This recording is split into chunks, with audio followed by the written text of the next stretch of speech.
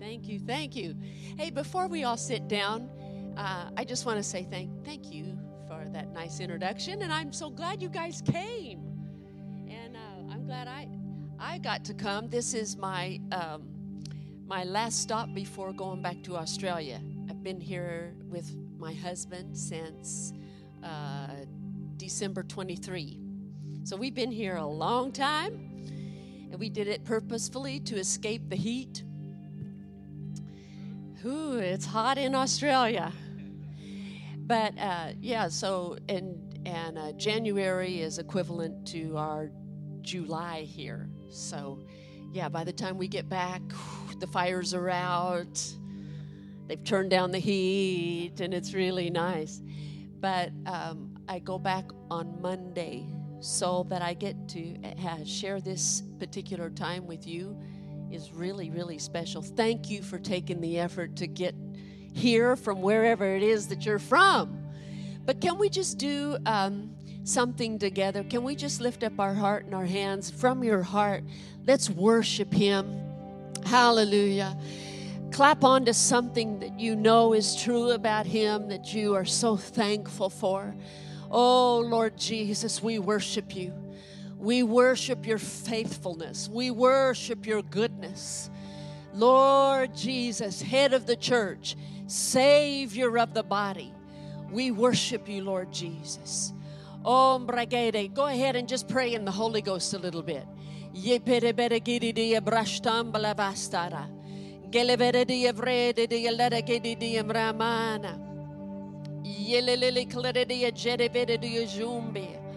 Zevriski, Kalabaji, Clemende. Hallelujah. Ola manania de kerushtobrastana. Bless the Lord. Thank you, Jesus. Hallelujah. Hallelujah. Amen. Well, I don't know if you've been together since 2020 started. But before you're seated, why don't you just say Happy New Year? I guess this whole month you can say Happy New Year. Love on each other just a little bit more. Pastor, are these yours?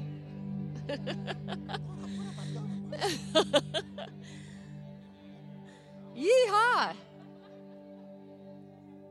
All right, you can sit down.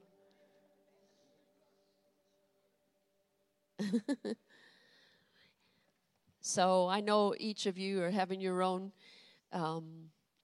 times with the Lord, and you're seeking God individually. I know the body of Christ seeks God in January because January is the only time when God talks, gives vision.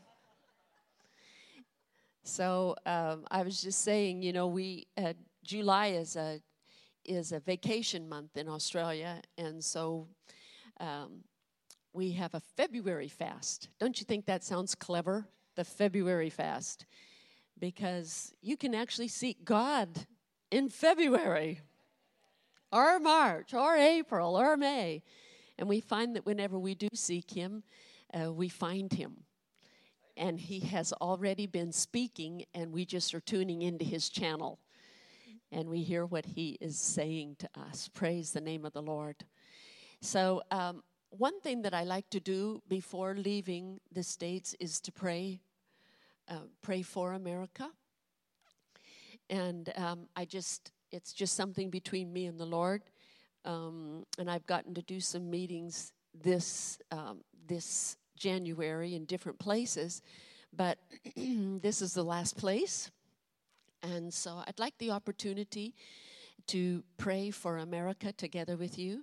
We pray for America also in Australia, and Aussies are praying for Australia, and pretty much the whole world is looking at this country because whatever happens here affects the rest of the world. So it's really important what God is doing and accomplishing, and God has chosen to work through us.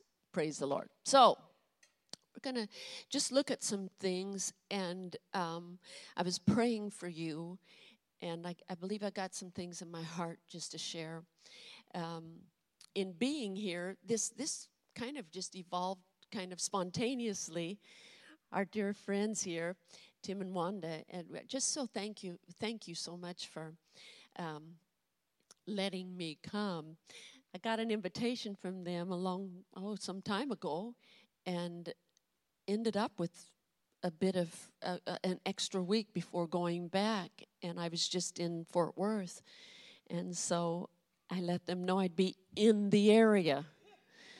So here I am in your area. Praise the name of the Lord.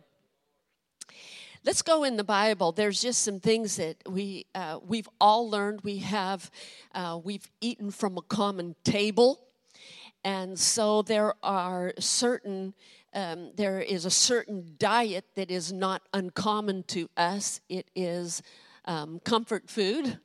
It's familiar food for us, and along with everything that we love and cherish about the entire Word, there's just some things that stand out to us, some words that God uses that our spirits are sensitized to, and purposefully and strategically sensitized to, because He has put us in the body as it pleased Him.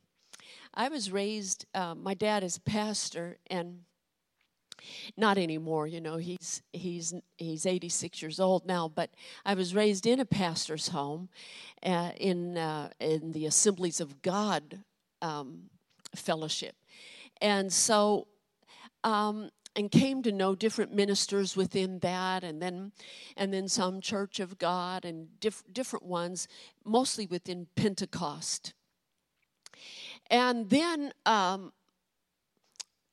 in a July camp meeting that I went to after I graduated from high school, I was just sitting in a July camp meeting, and I felt like the Lord wanted me to go to Rhema. And it was only the third year that it had been in existence. And so I went home, packed my stuff, and then, it was like one of those major shifts and changes in your life that then affects the rest of the direction and the roads that you end up taking. And so, so going to Rhema in 1976, graduating back then in 1977. And one of the things that became like almost cliche is coming to know who you are in Christ. It's important to know who you are in Christ. And so sometimes when those terminologies become like that, they can lose the reality of that, because you can kind of just slap those phrases on. But actually, we cannot represent Him right unless we know who we are. And so it is not only in knowing who He is, because we can't represent Him right if we don't know who He is. So our continual love and our continual desire is to know Him, is to know Him better, because only the degree that we know Him can we show Him. So we want to keep knowing Him better. But if we know Him well and don't know who we are, we still misrepresent Him. We have to know both. And the only way that we really know who we are is, first of all, coming to know increasingly more who He is, because our identity is in Him. So I just trust that in this year there'll just be continual unfoldings and revealings of more and more of Him. Aren't we hungry to know Him?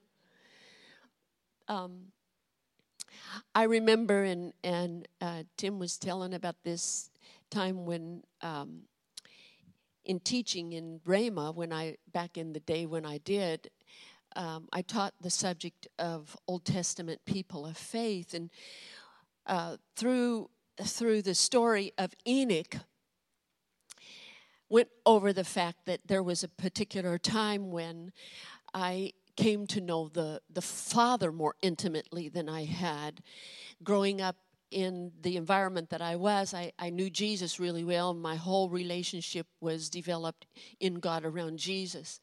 And it was when I went to Rhema and would listen to Brother Hagin, and he would talk about the Father, that I realized that he actually knew him.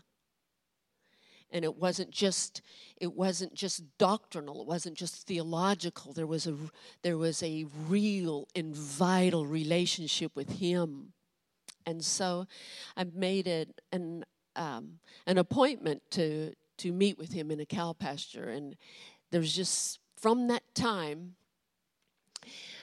it absolutely shaped and revolutionized my heart and my life and the way that I viewed the Word, rather than it just being doctrines that are compartmentalized this way. It's everything that we learn leads to Him and enhances a relationship with Him. So it is not just what, it is whom. And Paul said that to Timothy. He said, I know not what I have believed. And it's important to know what we have believed. Isn't that right? Because if you don't really know what you believe and we're not anchored in what we believe, then currents, of other people's thoughts and culture and feelings can really get you to drift. If you don't really know what you believe and you're not anchored, and it pulls you back to what you believe. I talked to my mother yesterday on the phone, and she had just gotten a report from the doctor, not from any tests, but he just threw out something of a concern, but he used the word cancer. And it was based on no test, no nothing, but he threw that out. And so my mother knows what she believes. And so my sister was with me, Trina, she was with me, and we were both talking to Mama on FaceTime. And this was the tone of my mother's 84-year-old voice. We said, well, Mama, how are you doing today? She goes, well, I'm into the Word. She says, I'm about to write some things down that God is saying about me. That was my mother's 84-year-old voice after she heard that C word from the doctor. She goes, this is what and then she started just jumping in and saying what the Word said about her. Well, I like that. And so Trina and I were talking about that afterwards. We just said, don't you like our mom? There wasn't any tremble in her voice. There was no, there's nothing. Oh, when currents go cross-grain to her, she bucks up. And she just anchors in more and more, pulls on that anchor that she has in the Word. But it's not just in what she believes, because Paul didn't actually say that to Timothy. Paul didn't say, for I know what I have believed, and I'm persuaded. No, he said, I know whom I have believed. I know whom I have believed. So if there is only a depth into what we have believed, there is a very scary opportunity and chance to get pharisaical with what we believe and dry with what we believe. Rigid with what we believe. But when you know whom you have believed, it gives depth, breadth, height, length to what you believe. And I reckon that we'll still be learning all the things that we love about the Word of God, and things that we'll be learning that way off into eternity as it just keeps getting bigger and bigger and bigger in Him. So we know whom we have believed. Isn't He faithful to us? Don't we have testimonies?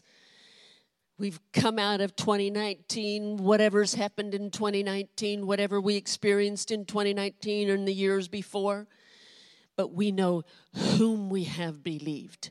He is faithful.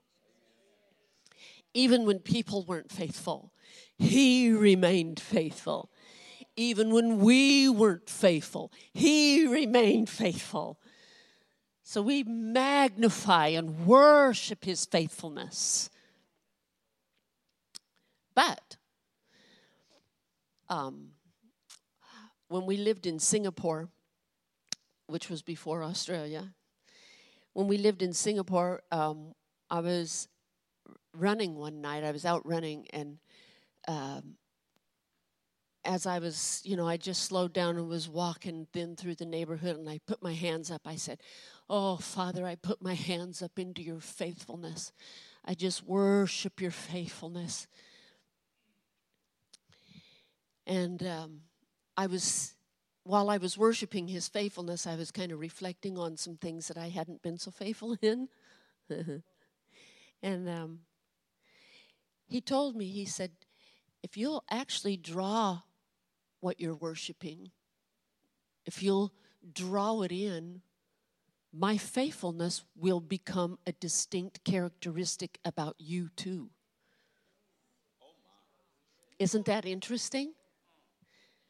That it isn't enough for him to be wonderful and us to worship these wonderful qualities of him and for us to be pathetically different.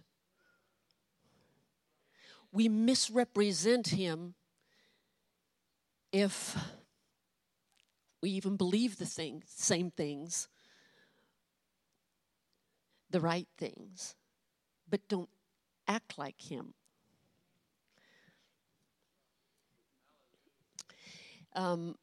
There's a writer that I like to read after on occasion. His name is E. Stanley Jones. Anybody ever hear of E. Stanley Jones? He was a Methodist missionary to India. And so he was contemporary with Mahatma Gandhi, and he was a very spiritual and precious man, and with a depth of relationship in the Lord.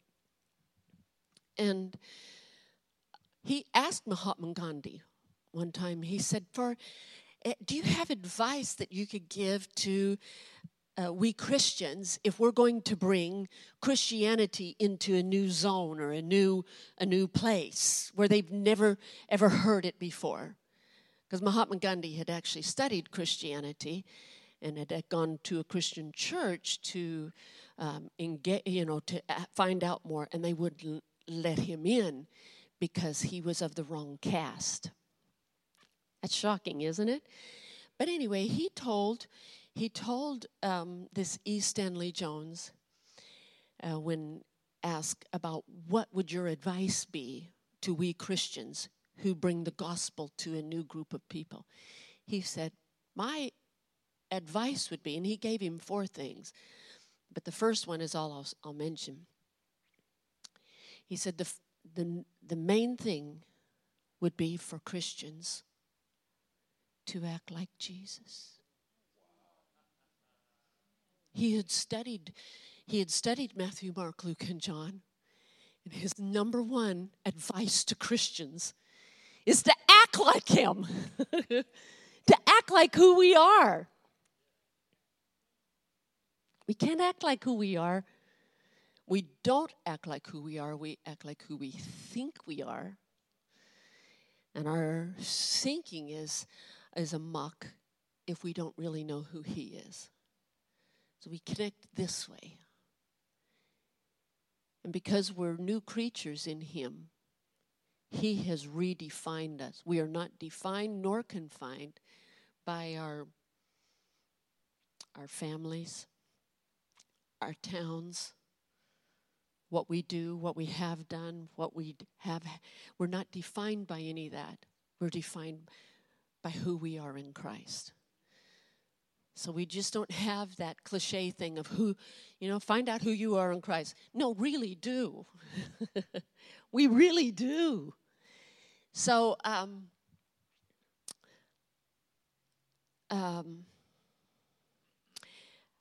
couple years ago, more than a couple years ago, 2.5 years ago, probably, the Lord put in my heart, I could see when I would be in prayer or whatever, I'd see myself praying in our church at early in the morning. I'd see myself doing that.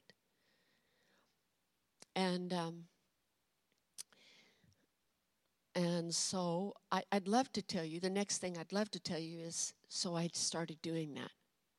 Actually, I didn't start doing that. For 2 years, I never did that. I never did what I saw in my heart. I had other prayer groups. I prayed at home over a nice, wonderful cup of coffee. And I did everything else except for what I saw in my heart. And,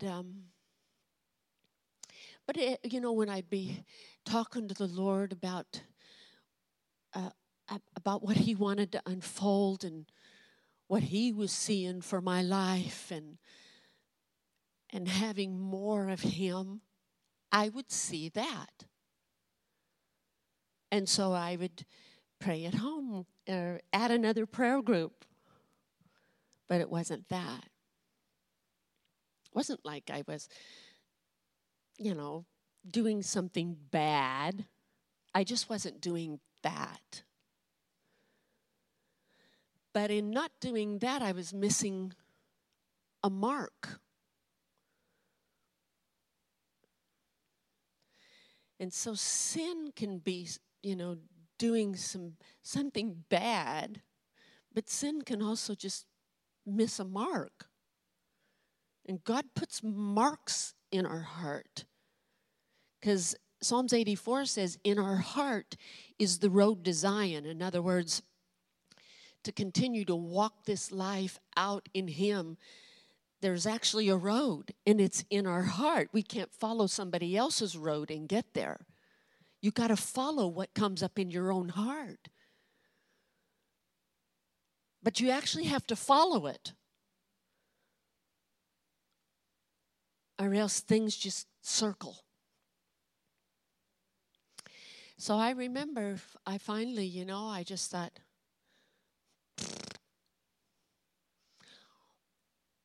I talk and minister to people about obeying God and responding to whatever He says to do it. And then I haven't in this one area. I haven't tried to even substitute and do some things a bit, giving it a go. And it looked like to other people like, woo, isn't she doing something, in the Lord? Yeah, doing everything except for the one thing He said to do. I'm just saying, missing a mark. My youngest daughter just got married October the 28th. And she married an Aussie. And so he came back with us she brought him along. And we had really nice family time, and with all of our side of the family, and then Tony's side of the family. But he said that the thing that stood out the most to him on this whole trip to America, it was his very first time in America, was when he got to shoot guns. Wasn't the family, wasn't the Then he went skiing, he went sledding, he did all kind of stuff he'd never ever done before. But no, it was shooting guns. So, no one has guns and gets to shoot them like Americans. So it's just, he was just so excited. He had videos of it. He sent it back to all his mates back in Australia, and they were all going, oh, bro, wish we could be there. And it wasn't all the other stuff. He went to Disneyland, and he did everything. No, it was shooting guns. And so, but anyway, he was actually pretty good at it. I saw the target in the video he sent. The target, he was shooting it. And I was reminded of a time when, because I got my license to shoot in the 5th grade, which I'm just telling you, I told that once in Italy, and all the air was sucked out of the room. They were going, what? What on God's green earth is a girl in the 5th grade doing shooting a gun? But anyway, and I passed by 1 point. So, but my dad took me out and my brother to to practice shooting, and he left me with he had a little .22 rifle for me to shoot. And took my brother to shoot some bigger things, and he left me with a box of .22 shells. And then they went on to shoot in another place. I had such a great time. Just shot. I shot up that whole box, and there was no sign that I had shot one bullet.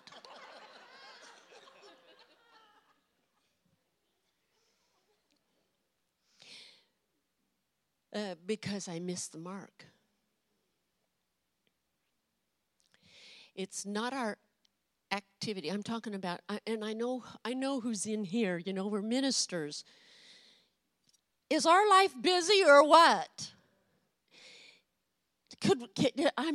Is there's just demands, and there's always things to do, but it's not just the bang. It's not just the. Is there going to be any evidence that you did anything? Because it's when you hit the mark that there's evidence that you lived that day. When you hit the mark that you lived the next day.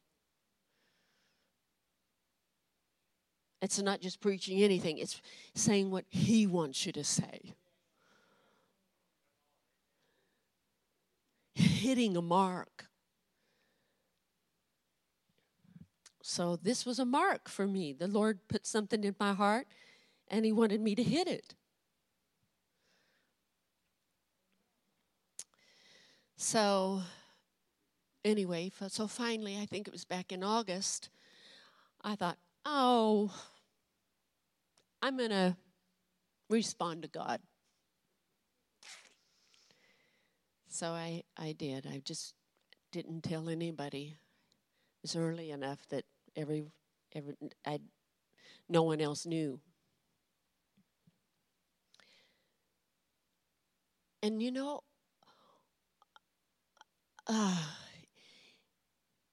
He made the appointment with me. Years before, when I was 19 years old, I made the appointment with Him. He drew my heart and made me want to. Wasn't my original idea. He put it in my heart, but I made the appointment. This one, He made the appointment with me. He wanted me. And I, for whatever reason, kept filling it in with other stuff, even studying the Bible. Filling it, doing other stuff other than what I saw, the target that I saw in my heart. So I got in the church auditorium, and in between, when I was 19 years old and I'm 61 now, I just think there's a lot of years in there, and a lot of those years have been, I love the subject of prayer, and I love prayer. I love prayer groups and leading prayer groups and stuff like that. But I tell you, in that fresh invitation from Him, I didn't even know what to say. He wasn't looking for my years of experience and all I had studied on the subject of prayer. He wasn't looking for that. He just wanted me. He wanted my heart. I honestly didn't even know what to say. And I tried, because I love praying in the Holy Ghost, and I know the value of praying in the Holy Ghost. Really do and treasure that. So I started praying in the Holy Ghost, and I thought, no, that ain't it. He didn't want me to just give him something. Tried to pray the word. Tried to pray the epistle prayers. None of that.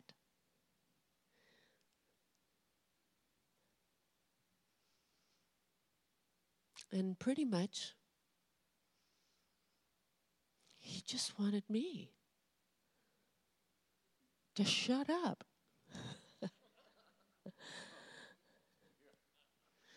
And get close. So, eventually, he did give me something to say in prayer. But he told me, he said, in these days, for what we need to navigate before the coming of the Lord, and for what the kingdom of darkness has constructed in the way of landmines and distractions and different kinds of things. He said you can use your experience, but you can't lean to it. You can't lean to your own understanding. And then the experience that you use is the experience that he quickens and he activates, but we don't lean to it. Starting off in ministry, and maybe I don't know how long you've been doing what it is you're doing, but you know that first feeling, those first feelings when you think, oh God, I'm so scared to get out there and say anything, and your hands are sweating, and you're thinking, will it make any sense? And then years and years, you develop notes and you get more used to it. Requires less and less dependency the more and more experience that you have. But it's in the dependency that there is the most consciousness and awareness of him. And whatever you're aware of is what you make people aware of.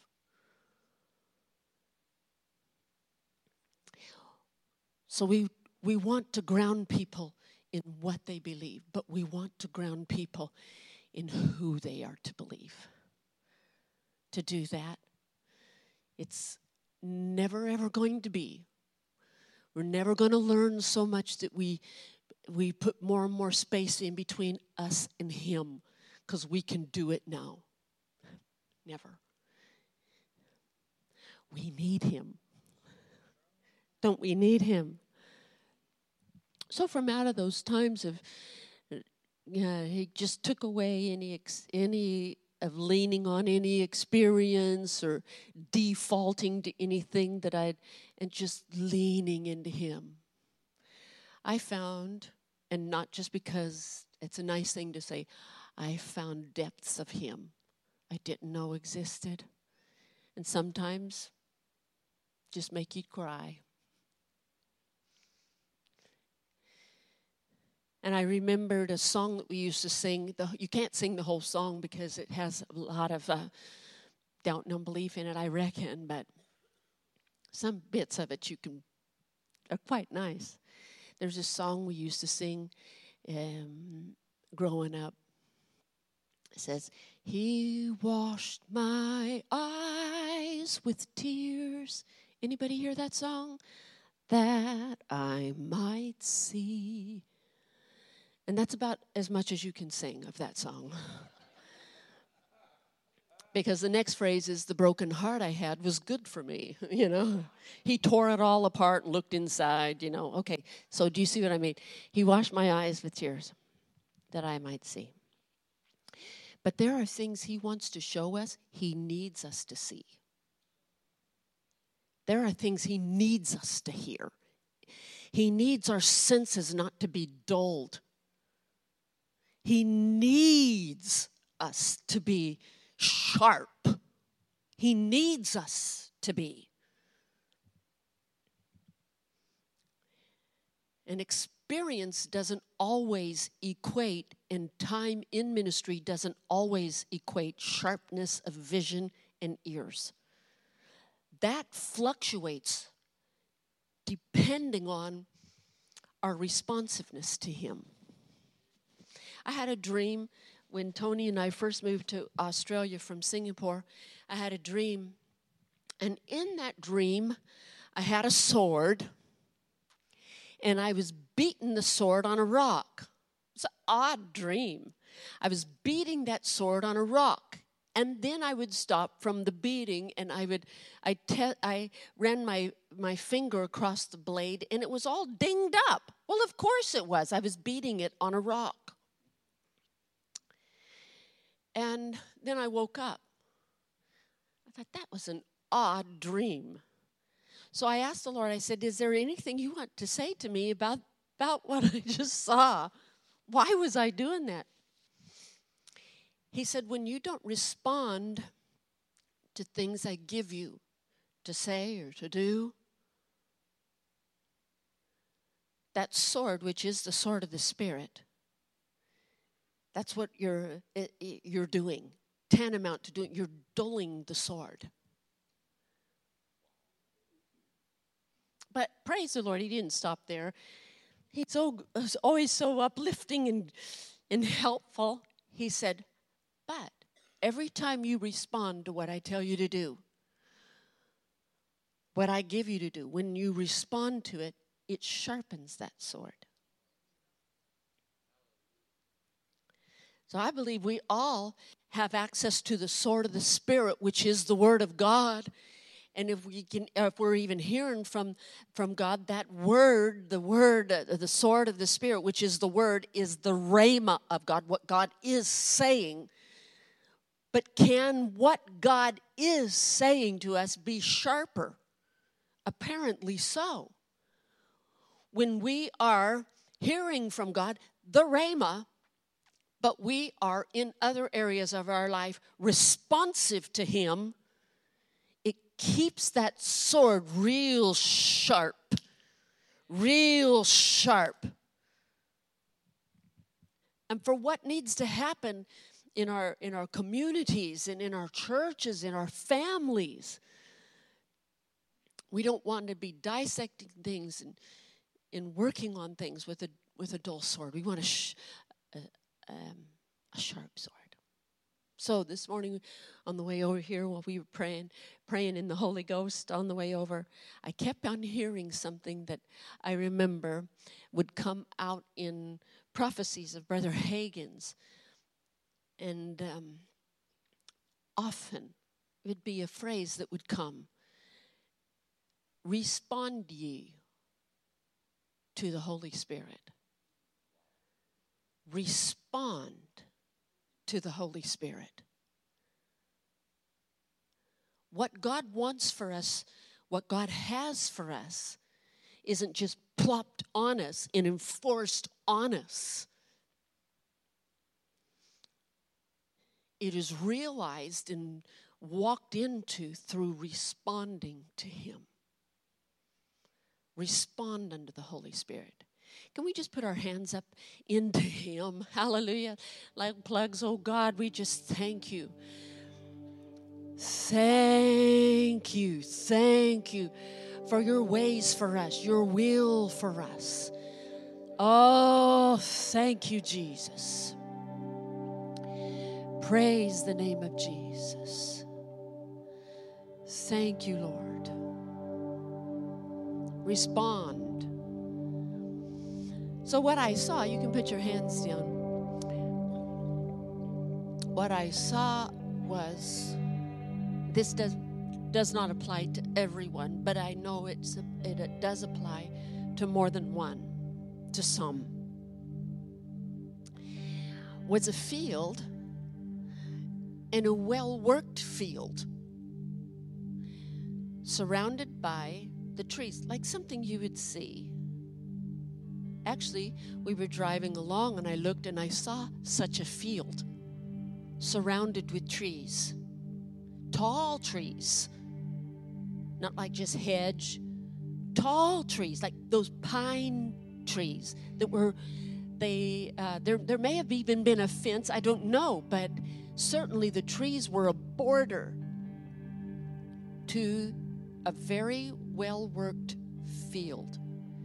And when I saw it, the Holy Spirit inside said, that's a picture of some people's life and ministry. It's a very beautiful and well-worked field.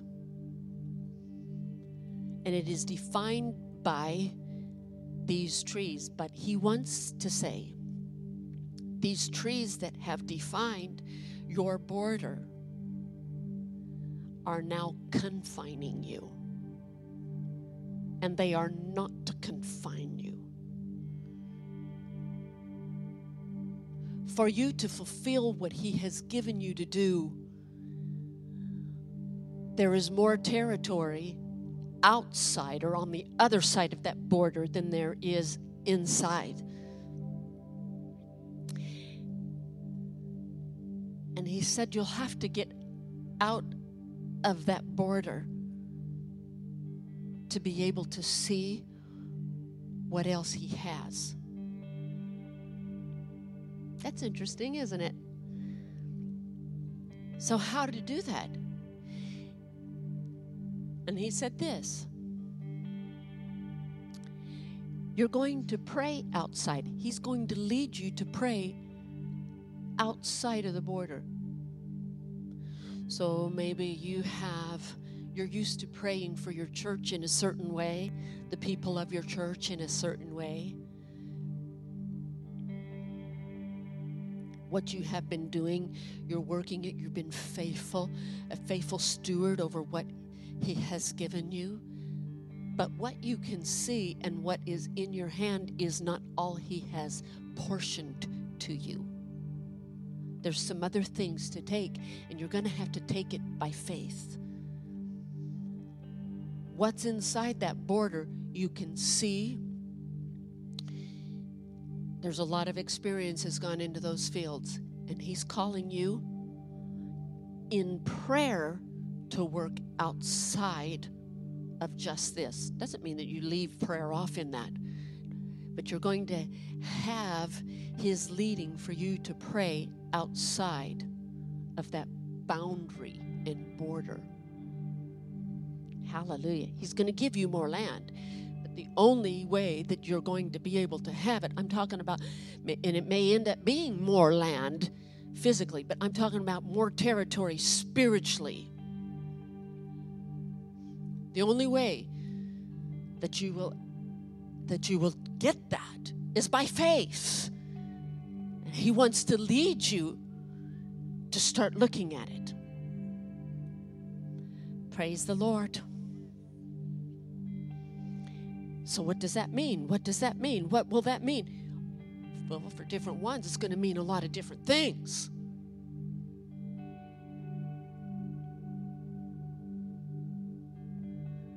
But what you began doing, that is this well-groomed field, was actually initiated by faith. Now, he doesn't want you to stop living by faith. He wants you to take more territory by faith. So we follow him. We follow his unctions. And he said this: he's already been stirring you. He's already been stirring you. Real clarity and interpretation of what he's saying is not well developed yet. But he already has been talking. You'll never know what else he has to say until you say, "Speak, Lord. Your servant hears you." Hallelujah. He has a whole lot more to say. And then a whole season of saying a whole lot more. Just like it happened with little Samuel. God could not say anything more until Samuel acknowledged that God was talking to him. Hallelujah. He wants you. Praise the name of the Lord.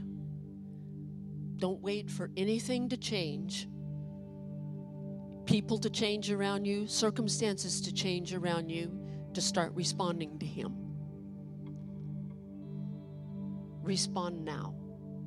He knows the people around you. He knows the situation around you, and his invitation accommodates it all. Respond. Hallelujah. Praise the Lord. Can we just pause just for, and again, bring up from your heart an acknowledgement of his hand upon your life. Can you do that? That's what this praying in the Holy Ghost is.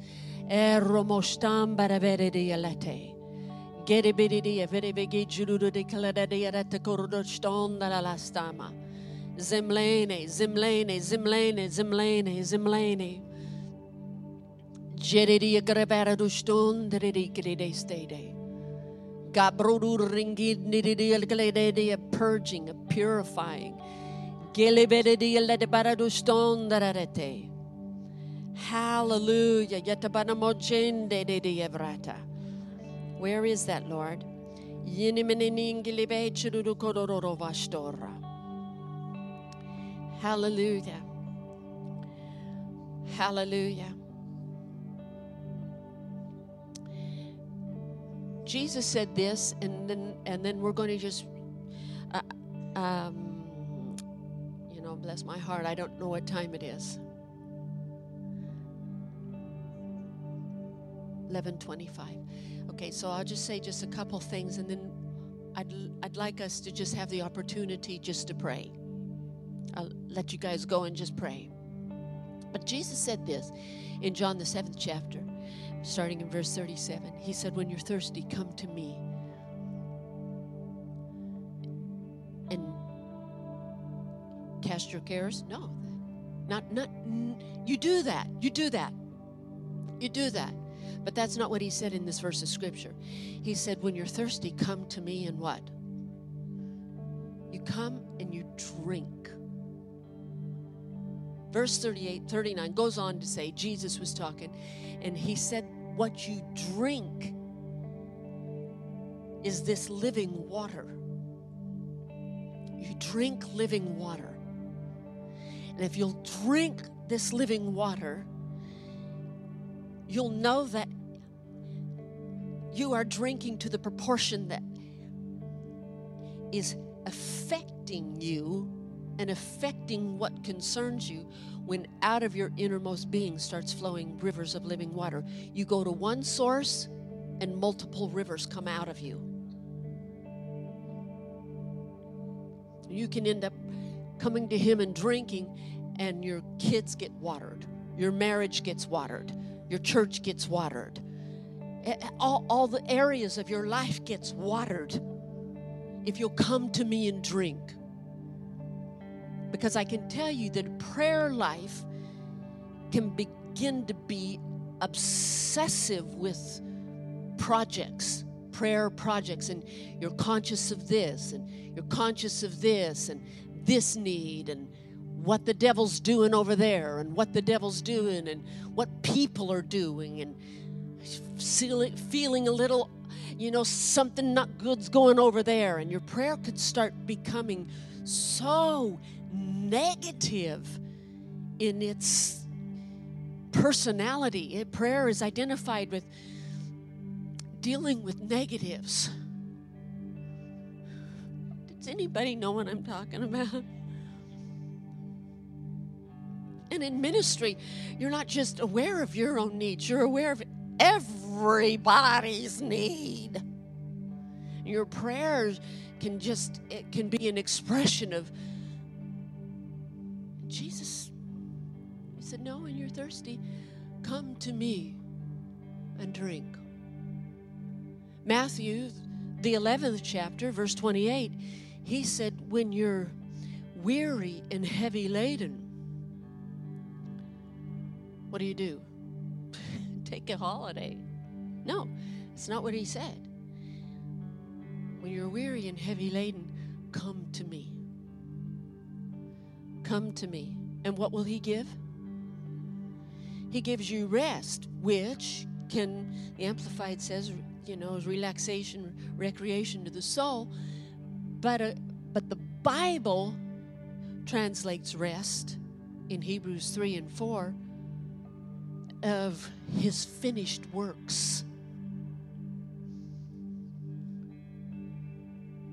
So when something is making you weary, go to him and he will show you the way it's going to end. And you drink that. Do you like that? Drink the end. Drink the rest. He finished all his work and then he rested. Isn't that what Hebrews 3 and verse 4? And we labor to enter into what? And this rest is reserved for the people of God. It wasn't just for Joshua in his time. He said there's still another day for the people of God to enter into rest. But you have to do it by faith. And this rest is where all God's works are finished. All the mark is already finished. We want to connect with that great mark. Hallelujah. Not be giving our energies and our time and our thought to something that's not even the mark and missing the mark. Jesus told Brother Hagin, he said, most ministers live and die and they don't even enter into the first stage of ministry that I gave them. They're into introduction and practice for what God, but we can't go any further unless there's a perpetual participation with him. So let's receive. Can we do our praying in tongues for this time? Let's leave off praying for our church. Let's leave off praying for whatever it is that has made you thirsty or weary and heavy laden, or whoever has made you weary and heavy laden. Zip, zip, zip. Nope. He said, you come to me. How horrible is it to come to him? He's perfect. So the other day, when we were starting to pray, I got this word, purify. And I said, oh, your water, what comes out of you is so purified.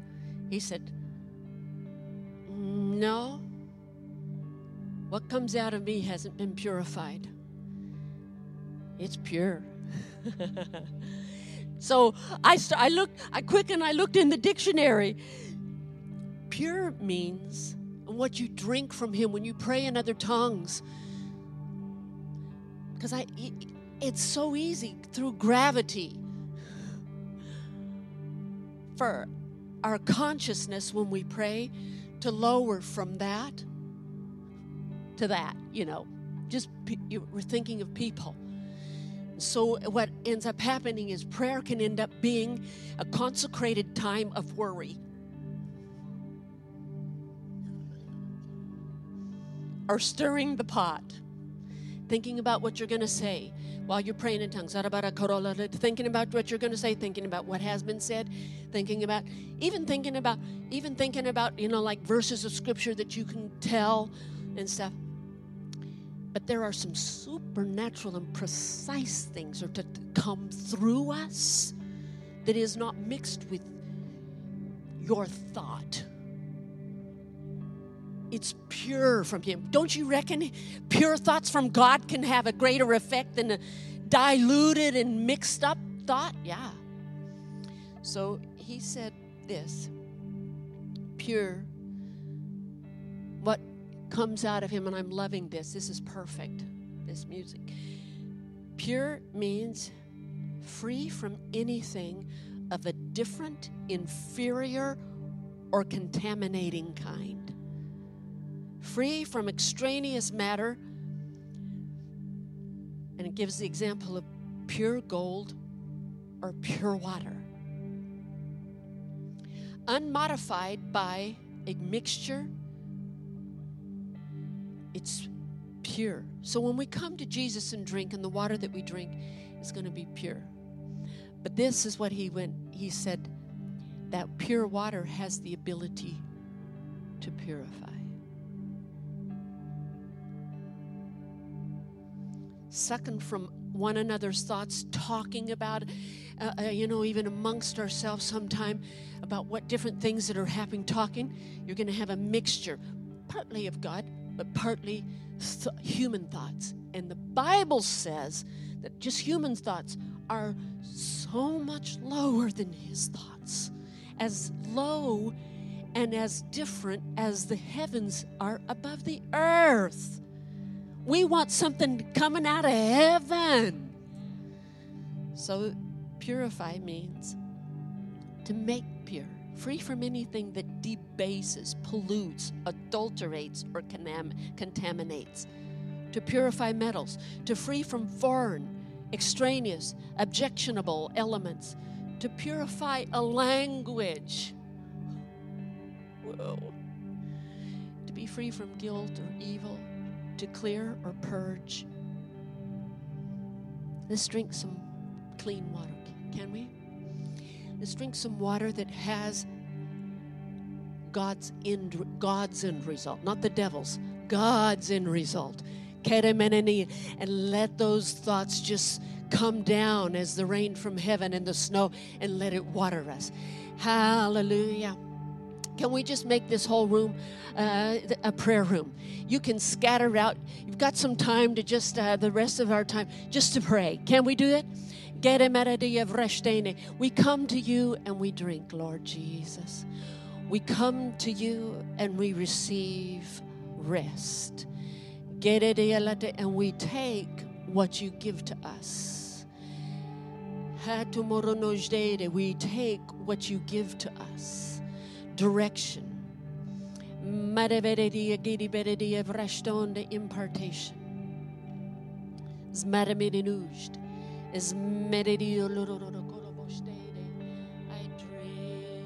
I drink.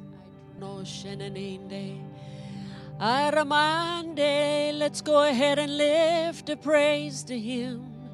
Zemamam bebendere. Jose sesi valalinendo.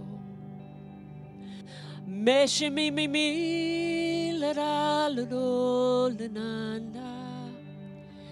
Zavadavala lenelenondo. Clear, clean,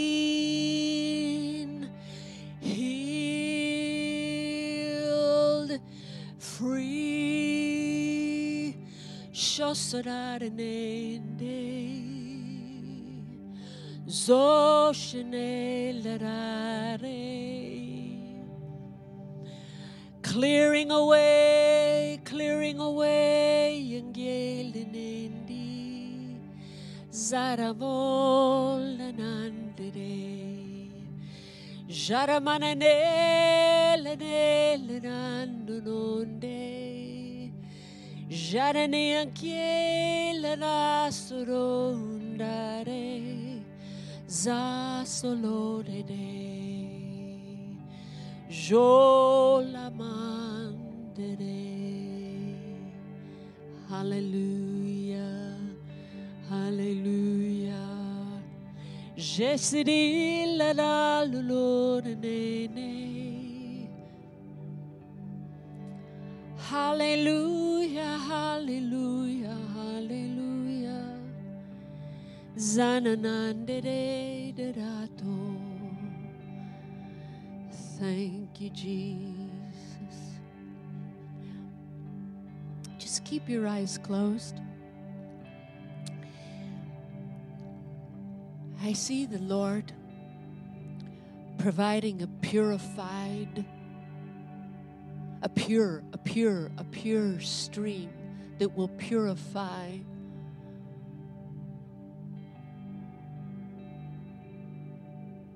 your consciousness. That when you think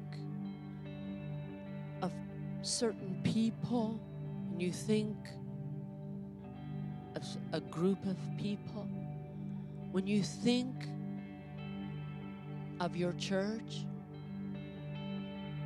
it is free from contaminants, of disappointments, of situations, and it's well supplied with solution. Hallelujah. Hallelujah. I see him cleaning your eyes.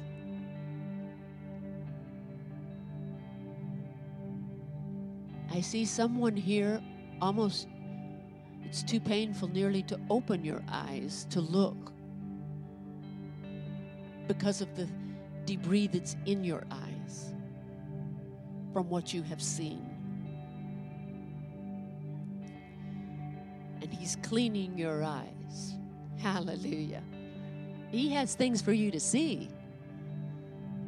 Oh, kerebeshtene. Thank you, Jesus. 60 seconds. Let's just drink in some more of that water. It's purifying eyes.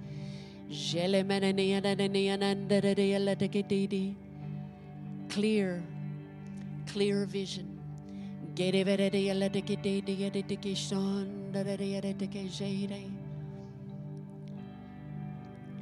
Purifying your hearing. So many sounds, so many words, so many kinds of words. He's purifying your hearing. Hallelujah. Drink in some more of that water.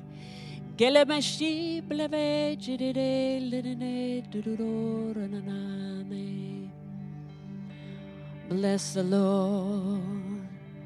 Bless the Lord. Bless the Lord.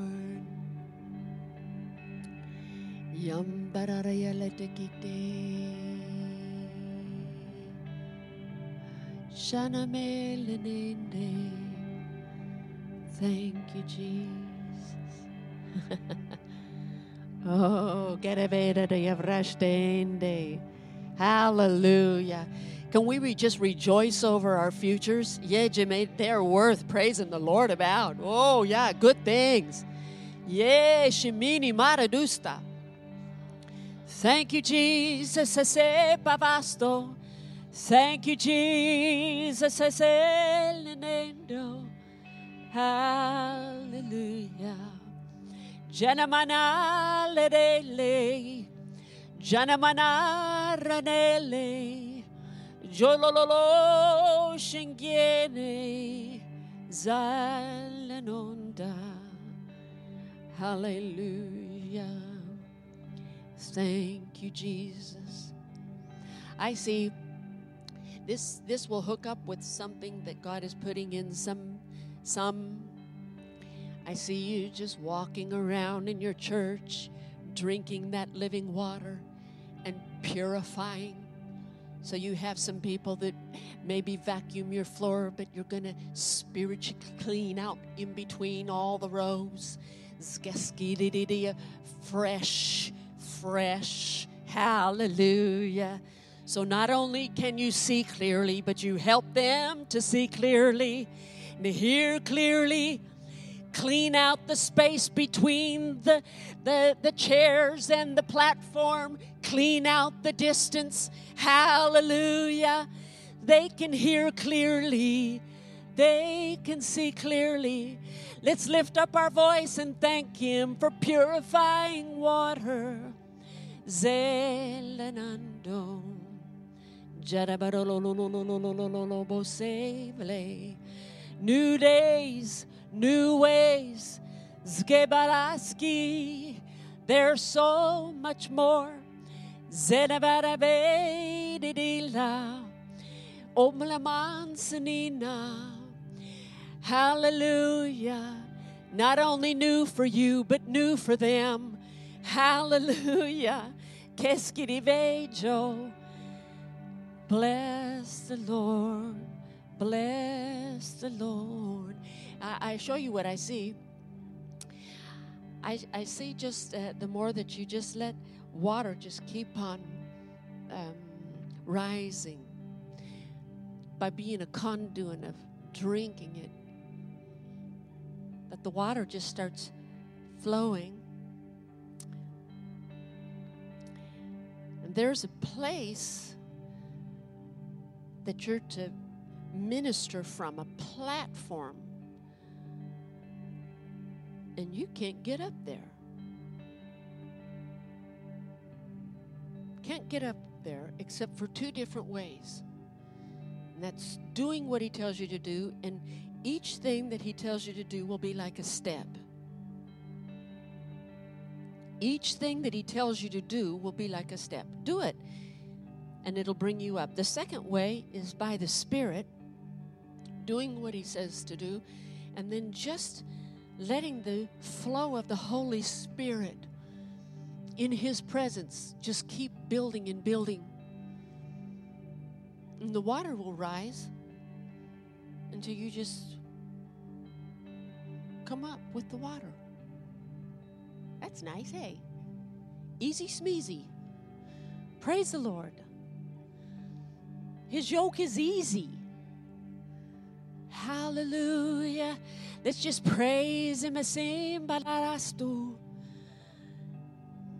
Ye larari keretu. Laramana lerelo. Oh blanansta.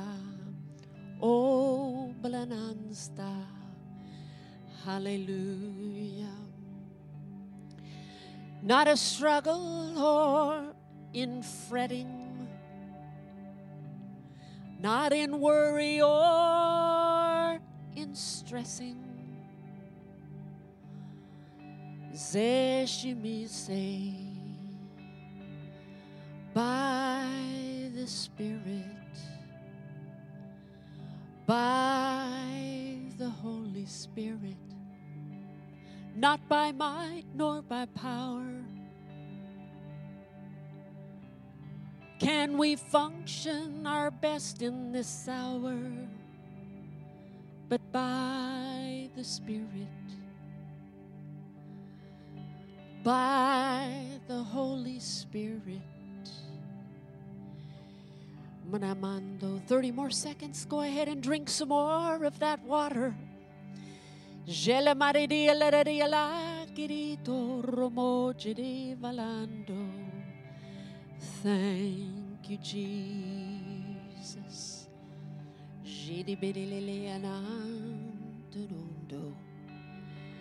Glory, glory, glory,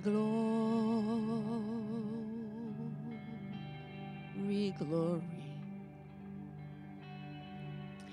Washing away all sadness, replacing it with genuine gladness by his Spirit, by his Spirit. Thank you, Jesus. Glory to Jesus. Amen. Glory to God. It's going to be a good year. Going to be a good life. Thank you, Jesus. Can somebody get me that book that's out there, love? It's called Engendered. I want to give something to you just because I'm responding to something in my heart. So sit down, and we're going to pray for America. Just reach across.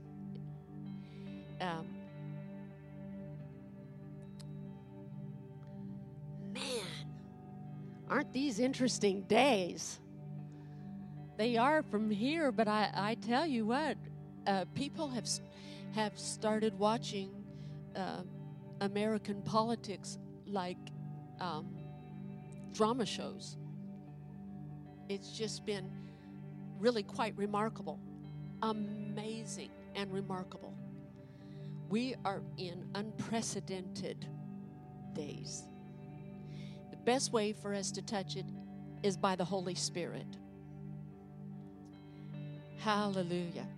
Today, it was in California. I got a word in my heart that, and he gave me different things from the word. It was not a sermon. It was just, we were in a time of prayer, and it just started coming that there had been things written that needed to be discovered. Things already decreed that needed to be discovered. So the wise men were able to actually locate the Christ child, not just by the star, but what had been written and was archived in Herod's palace. Very interesting, isn't it? We usually just talk about the star, but there was also, that wasn't enough to actually pinpoint the place. There needed to be a discovery of what had been written. And then the rebuilding of the temple with Ezra, there's so much writing from Cyrus and then Darius and other kings. And there had been searches into archives to discover what had been written. Praise the name of the Lord. So Mr. Trump felt impressed to check archives to see what has been written regarding prayer in schools, and things are already, we don't need to pass new laws. There's already things written. Isn't that amazing? So we just enforce what is written. And there doesn't need to be any consternation that freedom to pray or freedom to read the book is also given to other religions. That doesn't bother us. Why would it bother us? We've got the book, and we've got the living God. When Tony and I lived in Singapore, there was freedom religion for and it was legislated. You had to be nice to everybody, and you couldn't talk bad about anybody. It was by law. It was kind of nice, actually. Everybody had to play nice. So there was all different religions and different nationalities all living side by side. But the advantage is that the Word of God is the living Word of God. So we had the same freedoms as everyone else did. It's just that we get God on our side. Okay, we have advantage. Praise the name of the Lord. So we're not afraid of that. Let's just step in and use our freedom. Can we? Glory to God. We're going to, in praying for America, let's not just go wide. Let's go towards schools. Because that was the assignment that the Lord put on my heart. Because the devil, the kingdom of darkness, in trying to steer the ship in a direction that the darkness needs it to go, requires the children. Requires it. It always, anytime there's propaganda, it always has to harness the children. Can we pray into this? I mean, already this thing, woo-hoo-hoo, opening up for schools. I believe that God is going to send teachers as missionaries into schools. Can we believe for that?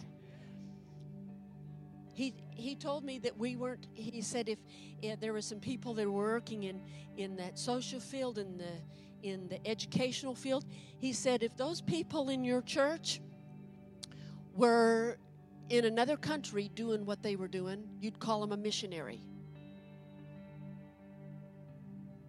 and you'd have them up on the board and support them monthly. They're just going to your church and they're just a teacher. Or just, no, they're missionaries into an amazing field. Let's ask God to send more laborers into that field. Can we? Go ahead and lift up your voice and let's pray. Hallelujah. Father God, we pray. We pray for the children. We pray for not only school age. We're talking daycare, babies. Yeah, but I bet to send laborers into the daycare. Send laborers into kindergarten. Send laborers into elementary age kids.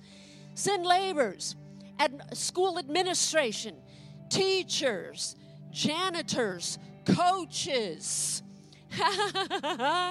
Woo, and high school. Send laborers in Jesus' name. Send laborers. Thank you for it, Lord. Thank you for it, Lord. Amen. Now let's just give him praise, can we? Thank you, Jesus. Thank you for sending laborers. Amen.